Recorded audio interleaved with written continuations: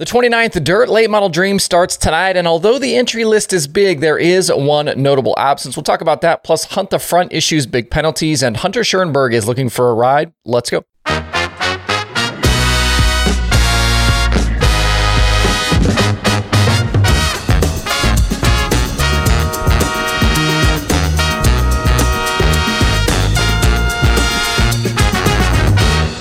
It's Thursday, June 8th. I'm Justin Fiedler. This is Dirt Tracker Daily.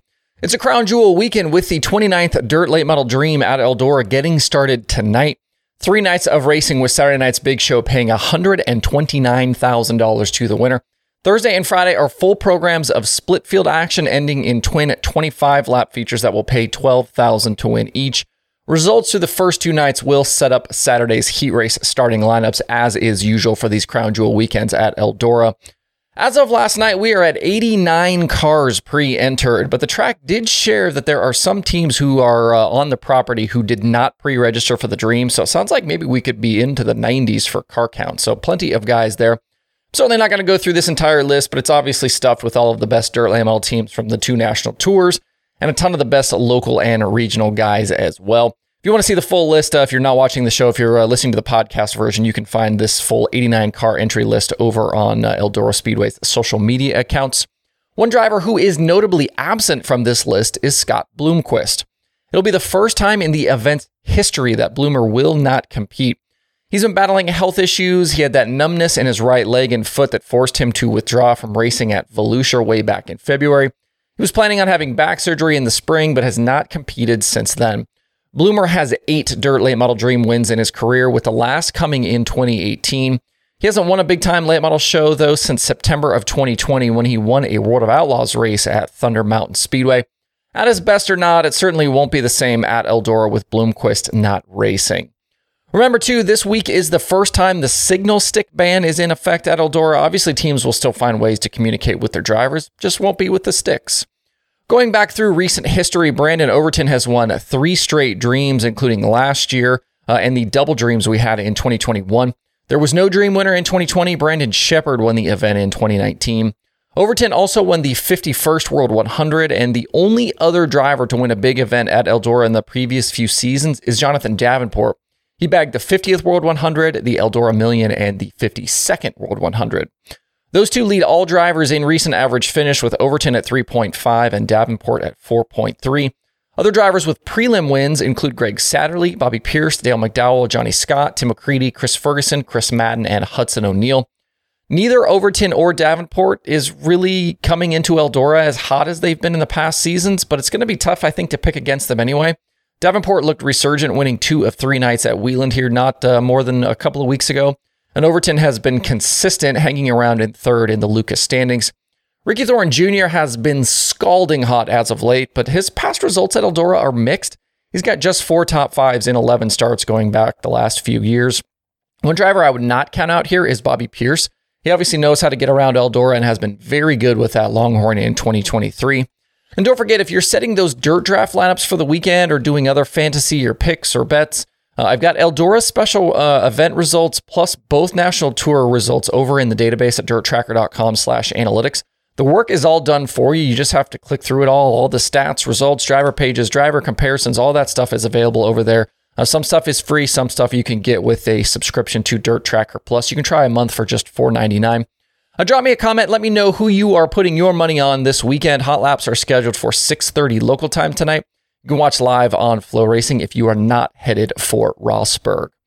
One late model news item from yesterday that is probably having a very small impact on the Dirt Late Model Dream entry list was the Hunt the Front series announcing they have suspended Garrett Smith and his owner/father, Scott Smith. Scott and any cars owned by him are suspended from the series indefinitely, with Hunt the Front also dropping a $3,000 fine on him. He cannot apply for reinstatement to race with the series until a year from the incident date, which goes back to, I believe, June 3rd at Cochran Motor Speedway. Garrett Smith has been suspended for 90 days from the Hunt the Front events. On top of that, because this series is dirt car sanctioned, these penalties also apply to any dirt car or World Racing Group events. Obviously, that means World of Outlaws events, Summer Nationals. It would also mean this weekend's Dream, as the Dream is dirt car sanctioned. According to a release from the series, Scott Smith was warned at Cochrane about his actions following an incident where he entered another team's pit area to confront a crew member. Scott was then later upset about Garrett being sent to the rear in the feature and both verbally and physically assaulted a series official and attempted to tear down their Victory Lane banner. Smith won the Dirt Track World Championship in 2022, Garrett Smith that is, but he has struggled this season. They'd initially planned on running with Lucas full-time, but we haven't seen them on the road since Farmer City a few weeks back. Speaking of Lucas, they will not be making up the historic 100 at West Virginia Motor Speedway that was postponed over this past weekend because of rain. Fans with Saturday tickets will be refunded, and the 25 teams that were scheduled to start the feature will be paid $1,000 each for their participation. That's a nice move there. Lucas is back June 16th and 17th at Smoky Mountain Speedway. In motorsports, it's never too early to start silly season, and with the Ohio Sprint Speed Week bearing down on the All-Star teams, one car will have a new driver coming up. Vermeer Motorsports announced last night that they had, quote, mutually agreed to part ways, unquote, with driver Hunter Schuerenberg. They currently sit fourth in the All-Star owner standings, 126 points behind Tyler Courtney and the Clausen Marshall team. Through the opening 17 races, Schuerenberg had a win, 5 top 5s, and 9 top 10s, and was most recently 10th and 12th at Dodge County and Plymouth. The team had been a little bit of a tick off their 2022 pace in terms of things like average finish, but they had been victim to some bad luck. They got involved in some incidents. They had also planned on running full-time with High Limit this season, but dropped off after the Wayne County race. They tore up some equipment during the All-Stars recent Northeast swing and decided to pull back.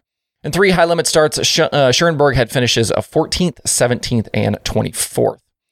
And not that this should be really shocking to anybody who's been around racing for any amount of time, but thanks to some social media reaction last night, it appears as though this decision might not be as mutual as the team's release lets on. Casey Schumann, who used to be the World of Outlaws Late Model Series director, now runs I-70 Motorsports Park, posted that Schuerenberg had just received a new shipment of fresh merch yesterday to restock his trailer after his motorhome and merch trailer caught fire back in early April. I doubt you load up on new merch in advance of Speed Week if you're ready to leave your current ride. Going forward with Schuerenberg out, the Vermeer 55 will also probably be looking for a crew chief, I'd assume, since Clinton Boyles, who had been crew chief in the car, is Hunter's brother-in-law. Speed Week is set to start tomorrow night at Attica, and there were rumors last night that Buddy Kofoid might be the target for Vermeer. And as of just a few minutes ago, the team did announce Kofoid as their new driver starting tomorrow night. That would mean Kofoid would not continue racing Indiana Midget Week, where he is the current week-long points leader after last night's race at Gas City. It would also mean that Bernie Stubjan's Indy Race Part 71 is without a driver again, as Buddy had been driving that after getting bounced from the Crouch 11. Nothing in the release about a crew chief or schedule. I'm assuming they'll continue full-time with the All-Stars and fill in other races as they had been with Schuerenberg in the seat. That Gas City show last night was won by Logan Seavey, who bounced back from late ignition issues while leading during the previous race at Circle City. Seavey and pole sitter Emerson Axum traded the lead officially 5 times during the 30-lapper, but it was probably a lot more than that. Seavey eventually ripped the top late to lead at the white flag and drive on to the victory. Wasn't easy, though, for him, as the car was apparently missing a shock late and was quite the handful to drive. It was the first National Midget win for Seavey since Turkey Night in 2021, and the first ever National Midget win for Abacus Racing. Axum settled for second with Chase McDermott in third. Week-long and series points leader Jacob Denny didn't have a great night, finishing down in 19th after starting second. It was Denny's first series finish outside the top 8 all season. And although he's now lost the Midget Week points lead to Kofoid, he still leads the national standings with Jade Abedissian up to second. Tonight, Midget Week is headed for Lincoln Park, where Denny was the winner 1 year ago. Tanner Thorson won there in 2021. He has 4 straight top 10s going right now. If you can't get there, Flow Racing has live coverage. That's it for the show today. Make sure to stop by dirttracker.com/watch tonight to see today's streaming schedule. You can also grab some Dirt Tracker merch over at shop.dirttracker.com. I've got hats there for $15. I've got shirts there for $15. That includes shipping, so what you see is what you pay. And I'll cover sales tax as well for all of the U.S. buyers. You can also get stickers. There's also some new stuff on the way, so stay tuned for that in the coming days and weeks.